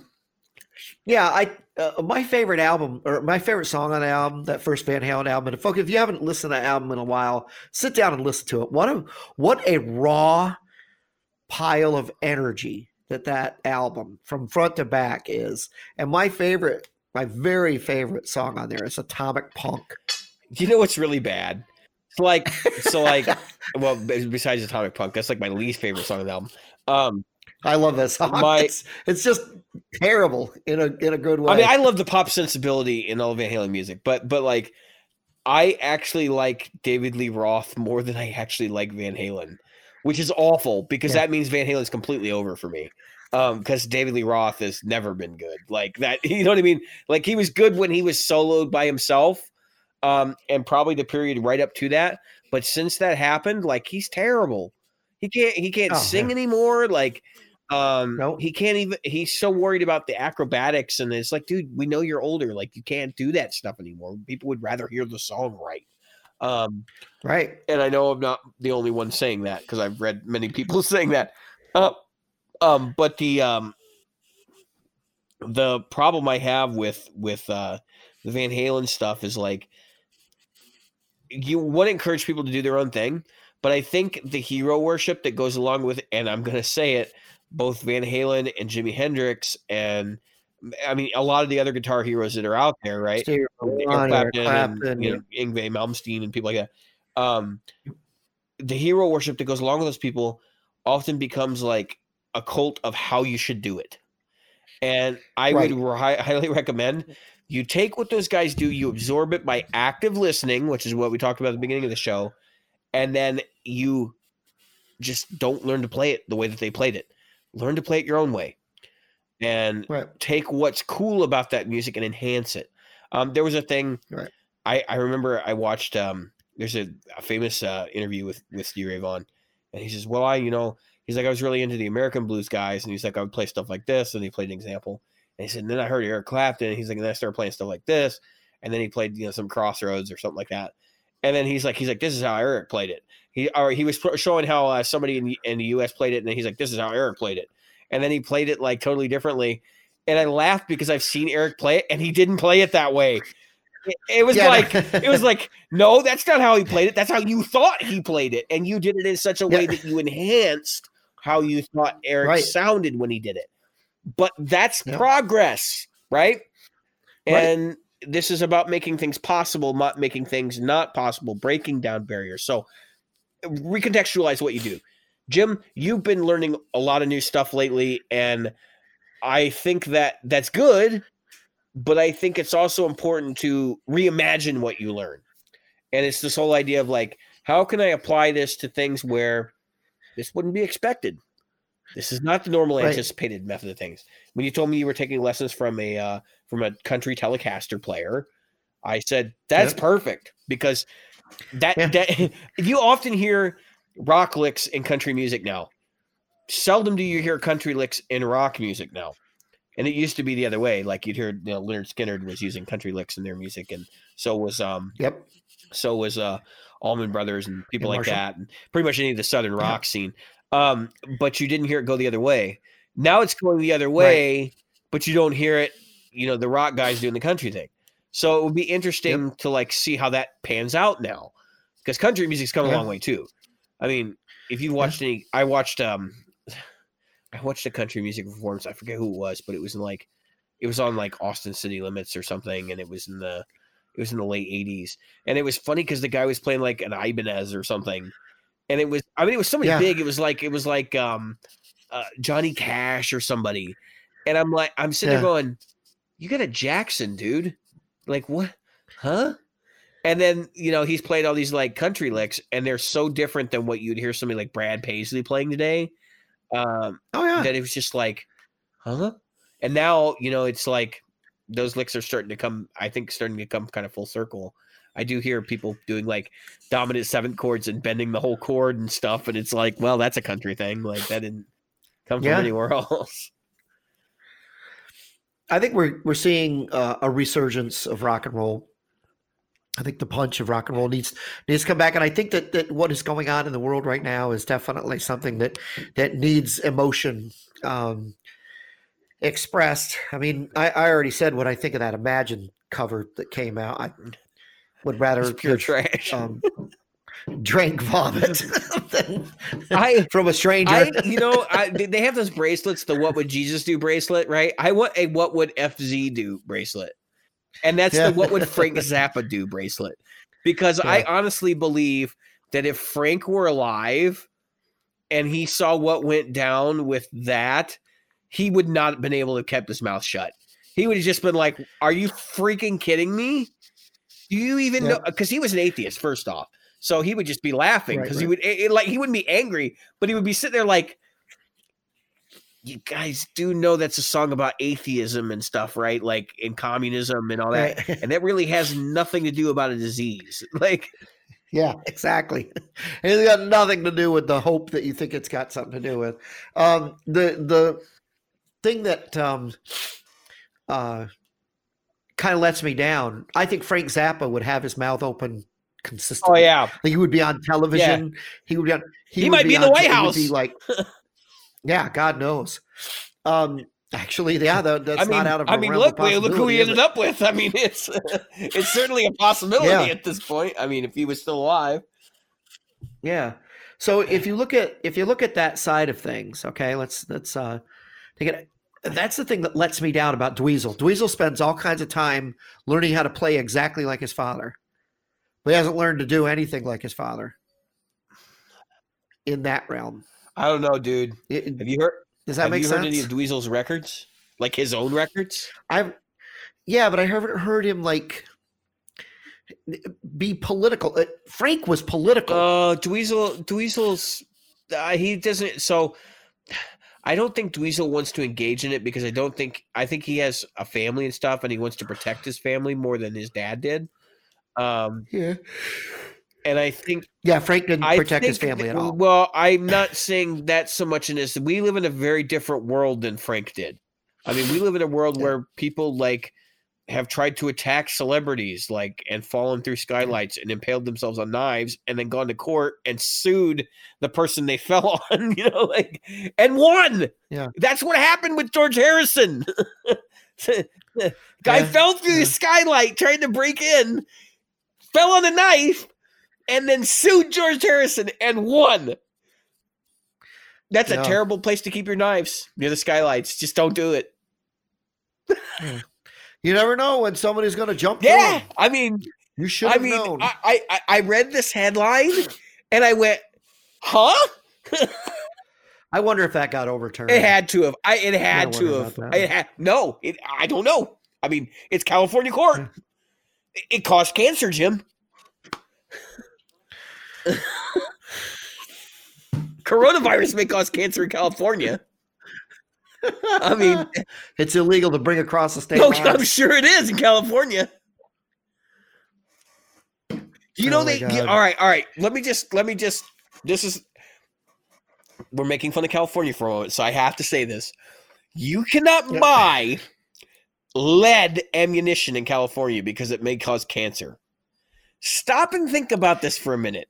Something that is intended to kill something else or be shot into a target and therefore wasted cannot be made out of lead because it may cause cancer if you chew on it. Well, I mean, if you chew on a bullet, I think you might have some other issues than, getting cancer. I'm just saying. Yeah, cancer might be down here under the table. We gotta wonder. It's like on guitars now. On guitars, it's like, oh, this might cause cancer. Oh, good Lord! Was it a California rule where they said you couldn't sell made in America stuff that had parts from foreign countries? Was that because I think it was a California first rule where they like Martin and all these other companies had to put like assembled in the USA on their guitars or a sticker over the made in USA label or whatever because they were outsourcing parts, that don't get made here in the States anywhere. Good. And that's a problem. Whoops. That's a real problem we've got is our supply line. I mean, let's face it, but we've been vocal about the Chipson thing, and right before this Corona stuff came down, I had mentioned that there was a see, it's dinner time. There was a thing that I can hear him. There was this thing where Chinese government, has been, which I was aware of, but the Chinese government has been, what they do is they subsidize companies to lower prices to get them into the markets in the United States. That way they can raise them later. So the thing that we're not seeing is they're investing in themselves, okay? Which is a smart thing. Don't get me wrong. I'm not saying this is stupid or whatever. It's a smart thing. They're investing in themselves. So everybody's like, well, how can they do this? How can they make it so much cheaper? They can't. They're not. They're actually getting subsidized to bring these markets or get this down. So the reason was so that they could be America's supply line. Well, actually the world supply line, if you look at it. And so now the reason you can't get a mask, the reason you can't even get parts. Have you noticed? I went to buy a friend the little rubber band things that you use to hold your hair. Yeah, back. A ponytail holder. I went to buy them for a friend. Yeah, ponytail, little goodie things. I'm gonna need one soon enough. Yeah, I'm gonna grow. That's mine why I'm working on it. Yeah. All right. But you'll cut yours. No, I'm letting it go, man. I'm gonna see how long we can get it. Yep. Anyway, my point is when I talk about that is I went to buy some and you can't get them. I went through like 15 different places until I could finally find a set of goodies I could buy. And the monitor I bought today, when I bought that monitor, my son said, "Dad, you must have got the last one." Because I said, "Well, maybe I'll get a second one." He goes, "You must have got the last one because now they're not on the website." So it's becoming, and like I was talking about, I ordered paper, 5 reams of paper, and then we kind of got off topic. Those 5 reams of paper won't deliver until the end of the month. Somebody said, "Why do you think that is?" I said, "Because they're busy making other paper." I have been running into, well, I've also been running to, like, if you order something off Amazon, they'll say it'll deliver at the end of the month. It shows up like 2 days later. They are prioritizing other things, and so as part of that, they're setting the expectation very low that you're going to get your stuff on time. That's basically what they're doing. I've got some things I got to order. But I had something that was like that last week where I ordered it and it was like, wasn't going to show. Oh, it's guitar tools. I bought, actually, this is relevant to the show. I bought, a string gauge so that I can measure my action better. I bought, a set of radius gauges, and I bought, the multi-tool, the one that, I think it's Dunlop makes it. And I just wanted to have, those around so I wasn't digging through tools all the time to look for stuff. And they showed up and they were like, "Oh, the end of the month," and they showed up like 2 days later. And I ordered this paper last week and it still hasn't shipped. You don't need paper. That's a myth. Yeah. I don't. I grabbed a ream at Walmart and I was like, well, I guess it doesn't matter now. Yeah. But I didn't own a printer. I had to go buy a printer, which is just okay. crazy. All right. So I hate, and this isn't just apply to guitar products. I want to talk about a couple of things I've been looking at online too. So I ordered a chair. I ordered one of those silly gaming chairs from Secret Lab, right? Because a lot of people are using them. They're supposed to be a very good chair. And they were doing pre-orders. All of the orders they had for the leather ones you could get like right away, but I can't buy leather. I got cats. So I went and I bought the other style, and I was trying to get into, because they did 3 orders of pre-order waves, right? So I spent like $400 on a chair I won't have until like at least the 13th of May. I mean, it's like, how much more of a punch in the? Yep, a punch in the sack. I was going to say but it rhymes with stick. A punch in the stomach. A punch in the stick. Yes, a punch in my stomach. Can you get than to have like $400 ripped away from you and being told that like, oh yeah, it ain't going to arrive until now. Full disclosure, I knew this when I ordered it, but it's just like, I'm still sitting in this crappy chair and it hurts. Like, I need a new chair. Come on, give me a chair. I want a chair now. Yeah. Thank God. Yeah. I want it, Daddy, and I want it now. I don't even feel like Veruca Salt, I want it, Loompa Loompa, and I want it now. I don't. The Veruca, right? That was her name. I don't. Veruca Yeah, Salt. I don't. Yeah, Veruca Salt. The punk I band know. named I don't themselves really after even her. feel like Veruca Salt. You know, I can't tell you a single Veruca Salt song. But I I do. do That remember album was Veruca really Salt. good. They had their first album. I don't know if they did any more after that. I remember I liked the first one. I just They can't had remember. some really, really heavy production spent on that album. I think they're from Chicago. They spent a lot of money recording that record, and I do not think they got money for the next record, which is probably part of the reason why. All right. If you're an intermediate guitar player and you're listening to this episode, Yep, Chicago in the 90s. Immerse yourself in the world of music oriented comedy and stuff. Go get yourself the Cartoon Network app on your mobile device or on your Apple TV or whatever device you stream on, and watch Metalocalypse. Because it is one of the funniest shows about rock and roll and metal you can possibly watch. And from now what's funny is about Metalocalypse, whatever it is called, Metalocalypse, is it's one guy who Brendan Small wrote a lot of it, but he had other writers helping him, and there were also a lot of other voices, including Mark Hamill. I'm talking about the Oh yeah, that does all the guitar work. Yeah.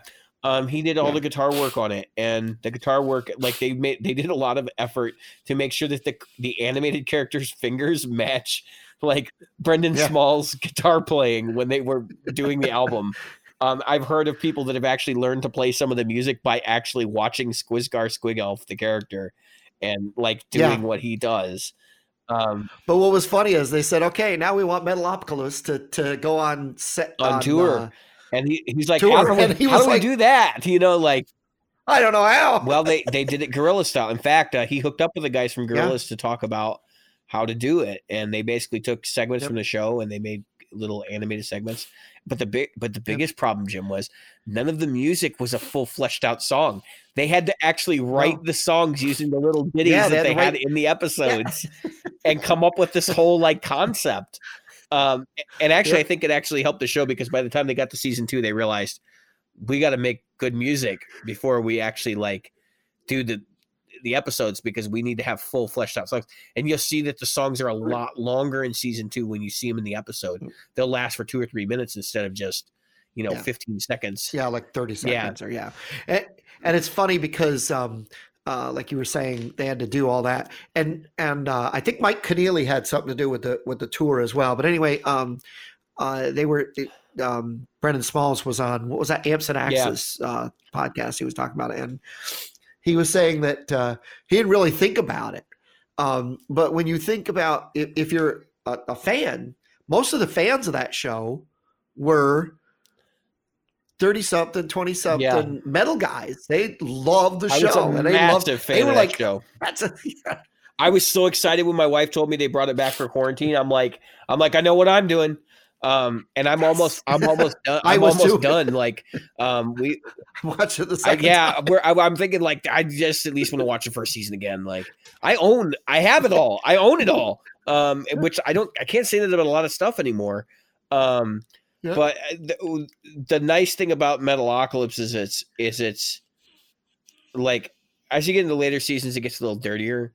But the first couple of episodes, like the first season or 2, are not really like all that overtly sexual. No, but it's like it really pokes a lot of fun at metal and rock, but it does it in such a way that like it almost makes it cooler. So it's just like you have to watch it. You have to understand it. It's definitely, they talk about like, so the idea behind the band and the show Death Clock is that they are basically like each of the major archetypes of heavy metal. So you have a Swedish death metal guitar player. You have a Norwegian black metal guitar player.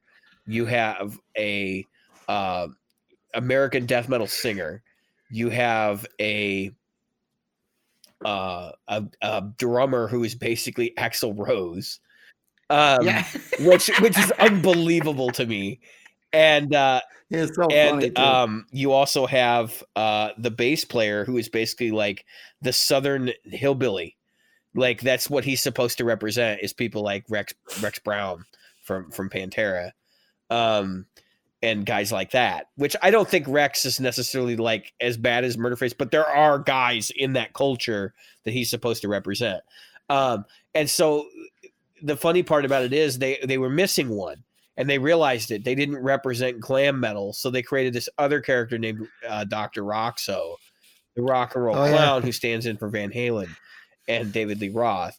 And I've been debating, and part of the reason why I wanted to bring it up on the show in the last like 30 minutes or whatever, it's like I've been debating what is the comedic like symbolic reason that you would make David Lee Roth / Eddie Van Halen because he represents both, right?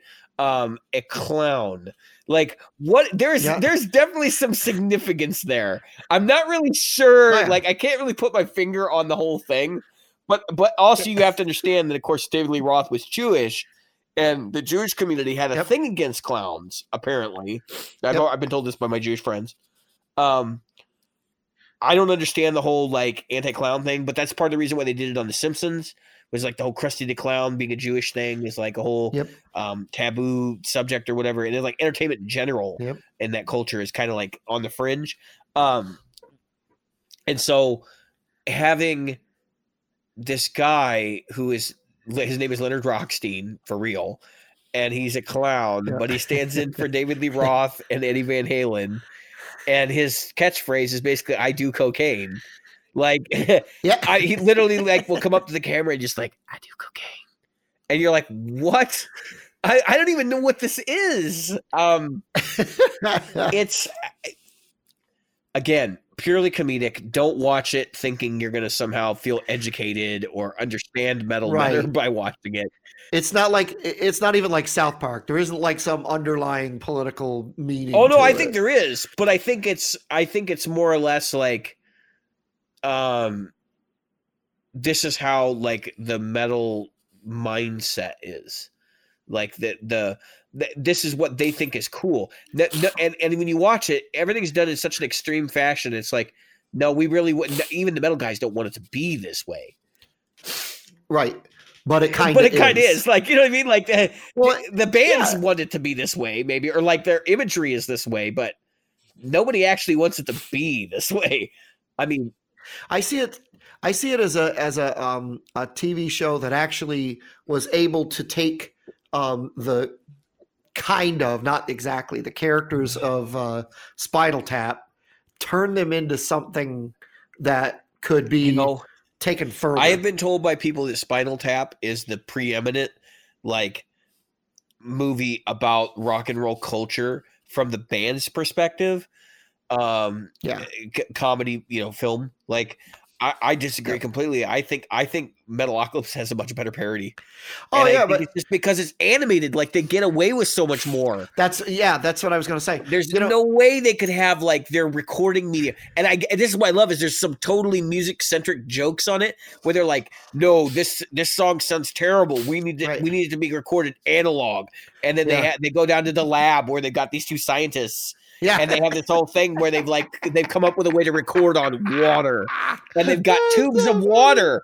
And they've got tubes of water with the music recorded on the tubes of water, and it's analog. But the thing is, it requires nuclear reactors, like 5 or 6 nuclear reactors, and a brownout of the entire country in order to record one track. And then what happens at the end of the episode is one of them gets so drunk, they all get so drunk that they're like they're hungover, and they start drinking the tracks. Yeah. I mean, I legit cannot make this stuff up. It's funny, because that's a musician joke. Oh, it's not analog enough. Like it's got a tube in it. We need it. No, it's got to be more analog than that. Like that kind of thing. They take that stupid stuff and they take it to an extreme. Or like they have Nathan Explosion, the singer. Of course, he's a death metal singer, right? Doing the Cookie Monster voice.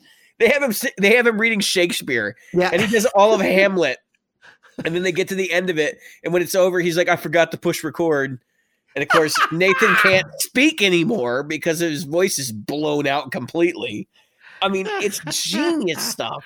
Yeah, but again, you're right about that. That was the thing that Trey and Trey and Matt were saying about South Park. You can't take real 8-year-olds and do what they did with South Park, right? I mean, No. Exactly. But even though we know how we all were at 8, right? You know, and their idea was to have ridiculous situations that adults would see one way, but children see them through a different set of eyes, and they're like, we don't understand what that means. And so taking that, I don't want to stay in South Park too long because I could do whole podcasts about South Park, but to look at I can't say it. Metalocalypse. Metalopocalypse. To look at Metalocalypse like that and to say, you know what, it's this world you could never do with the 4 real dudes in Spinal Tap, right? I mean, the silliest thing they did was have the drummer blow up on stage, right? Or I guess one drummer died, choked on his own vomit and stuff. But you kind of can't do it to the extent that you could do it in a cartoon. They could talk about it, but they can't do it for real, right? Where in a cartoon you can literally do it, and it can be funny. It could be a little horrifying. As there are parts of Metalocalypse that are straight horrifying too, like when they do the episode where they're executing inmates, and then they show the notorious child cannibal murderer at the end about to eat a baby, and like they stop just as he's about to cut into the baby's leg with a knife, and you're like, oh, like, they went too far with that one. Well, yeah, even cartoons can take it to an extreme that. Just ask Tom Cruise about South Park. But no, Tom Cruise, you should not be in the closet. But they have this. That was a pretty good episode. But anyway, I know. People who haven't seen it, don't judge what I just said by what you think when you got to see it before you run your mouth about what it was that it actually did. But anyway, the thing about that is they can take a cartoon and I think it was Seth MacFarlane that they pulled. Family Guy when they did an abortion episode. Yeah. When Lois decided to have an abortion. Well, I mean, it's tough. I think a lot of that also has to do with where your audience is centered too. And like Family Guy was at that time, I believe, was on Fox. Right. And that's a national network.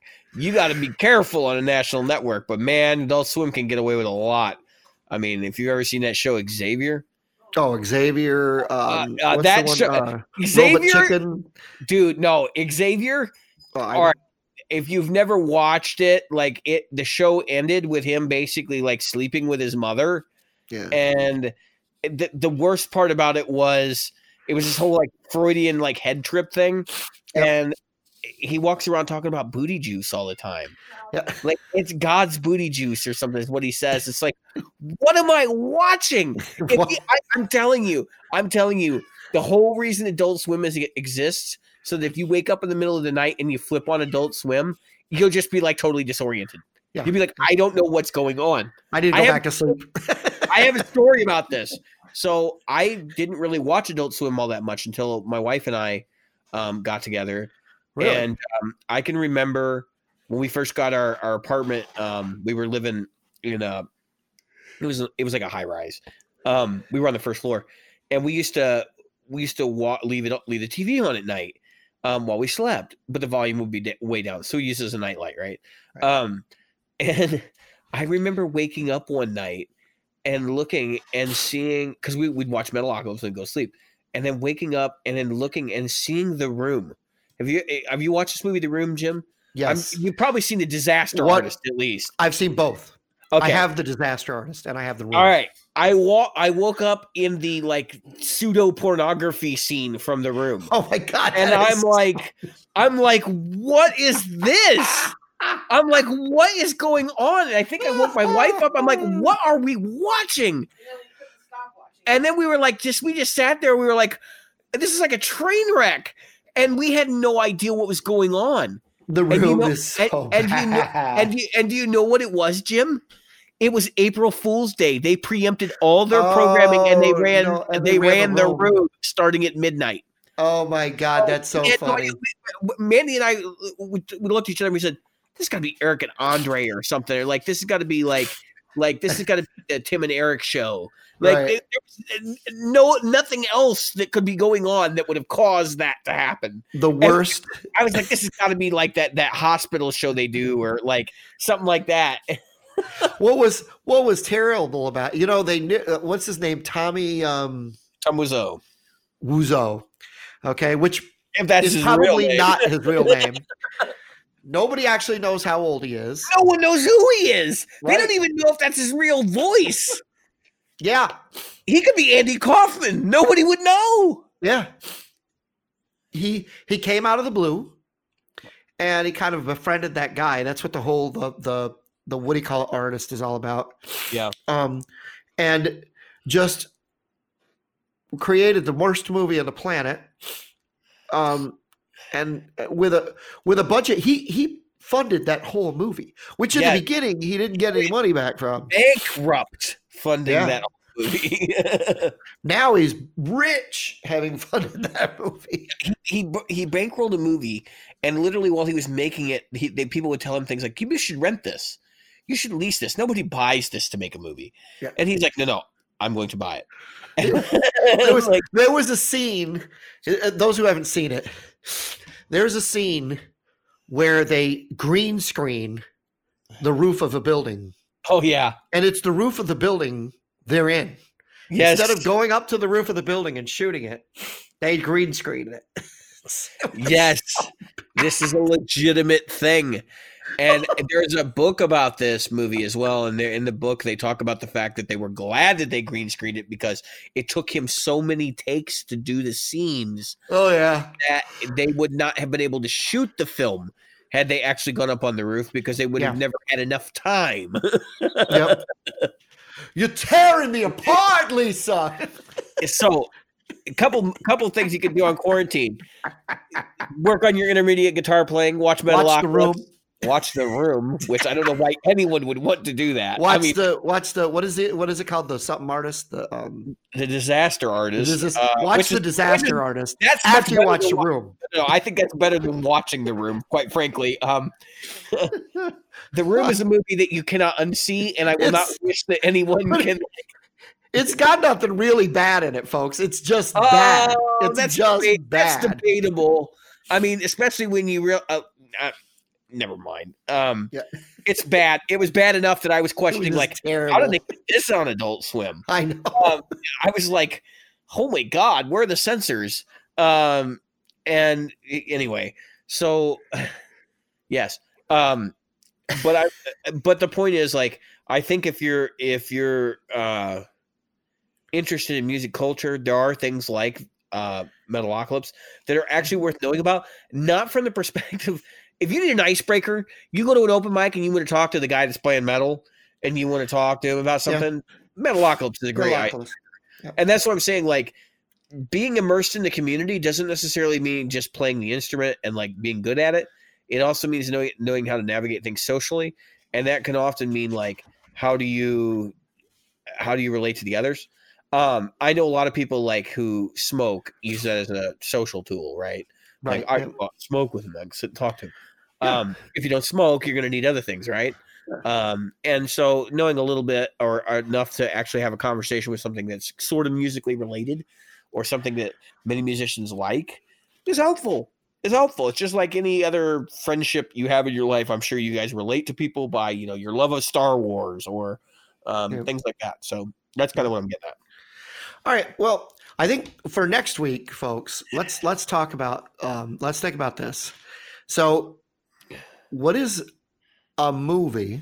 Because this came up on 60 Cycle Hum, and I was actually surprised they didn't think of anything that worked, and I was shocked. What is a movie that wouldn't have worked without the soundtrack it had? Oh, think about a movie that wouldn't work without the soundtrack. I can think of several. So I can think of like 5 or 6 right off the top of my head. I could think of movies that revolved around music, and I could think of movies that didn't matter. No, but I could tell you this: Jaws, Star Wars. I mean, Jim's naming exactly the ones that I was going to say. Like, could you imagine? if somebody in our podcast group wants to do that, like take like 10 minutes of Star Wars and just strip out the music and then post it in that group, it would be hilarious. Because you're going to find out like it's not good. Yeah. Like it loses all its weight.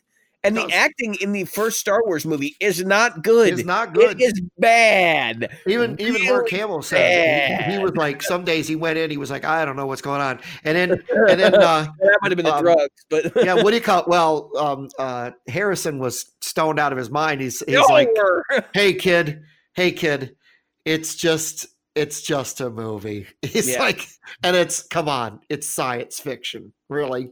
That's always been his attitude, dude. Yeah. There was all right. So Carrie Fisher talks about this, like when they were doing Empire Strikes Back, that they were like in the Hoth tunnels, like the ice cave, and they were doing blow on the table. Yeah. Think about that for a minute. Like, how bad is that? Oh yeah, it's terrible. Harrison he would smoke a bone on the way to the set. Oh, I believe that was his thing. In the back of the limo, he was like smoking a fatty. But anyway, so I can. What would James Bond be without dun dun dun dun dun dun dun dun dun dun? Yeah, dude. I mean, come on. What would any of the theme songs for every single movie? I mean, I'm thinking, how could they let me down? I'm disappointed. Yeah, they were like, well, I can't really think of anything, and I'm like, what? The first thing that came to mind for me was Star Wars. I went, yeah, and then I went Jaws, and then I went Bond, and I went, Indiana Jones, and I was like, oh, Halloween, that 5-note hit really any John Carpenter movie, but Halloween specifically. Oh my God, Nightmare on Elm Street. What would it have been without that little 1, 2, Freddy's coming for you? 3, 4. Oh my God. That scared my daughter. She had never seen the movie, ever seen the movie.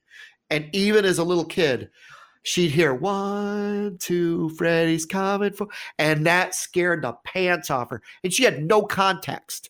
No, like that's a horror movie context. Yeah. It's well written.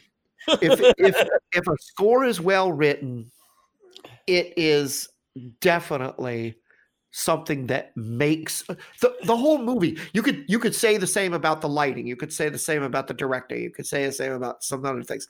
But there are so many movies that I can't imagine what they would have been. Even for me, the 60s Batman TV show. What would it have been without the pow, smack, bang, and Tony what's his face's guitar part, that that Batman. Yeah. Come on. It's just ridiculous to think. All right, I got to stop this before we go any further with this episode, because we're going to do the next episode. That's right. So that's what we want you to think about. Yep. I have been David. I've been Jim. And this week we've been Practical Guitarists.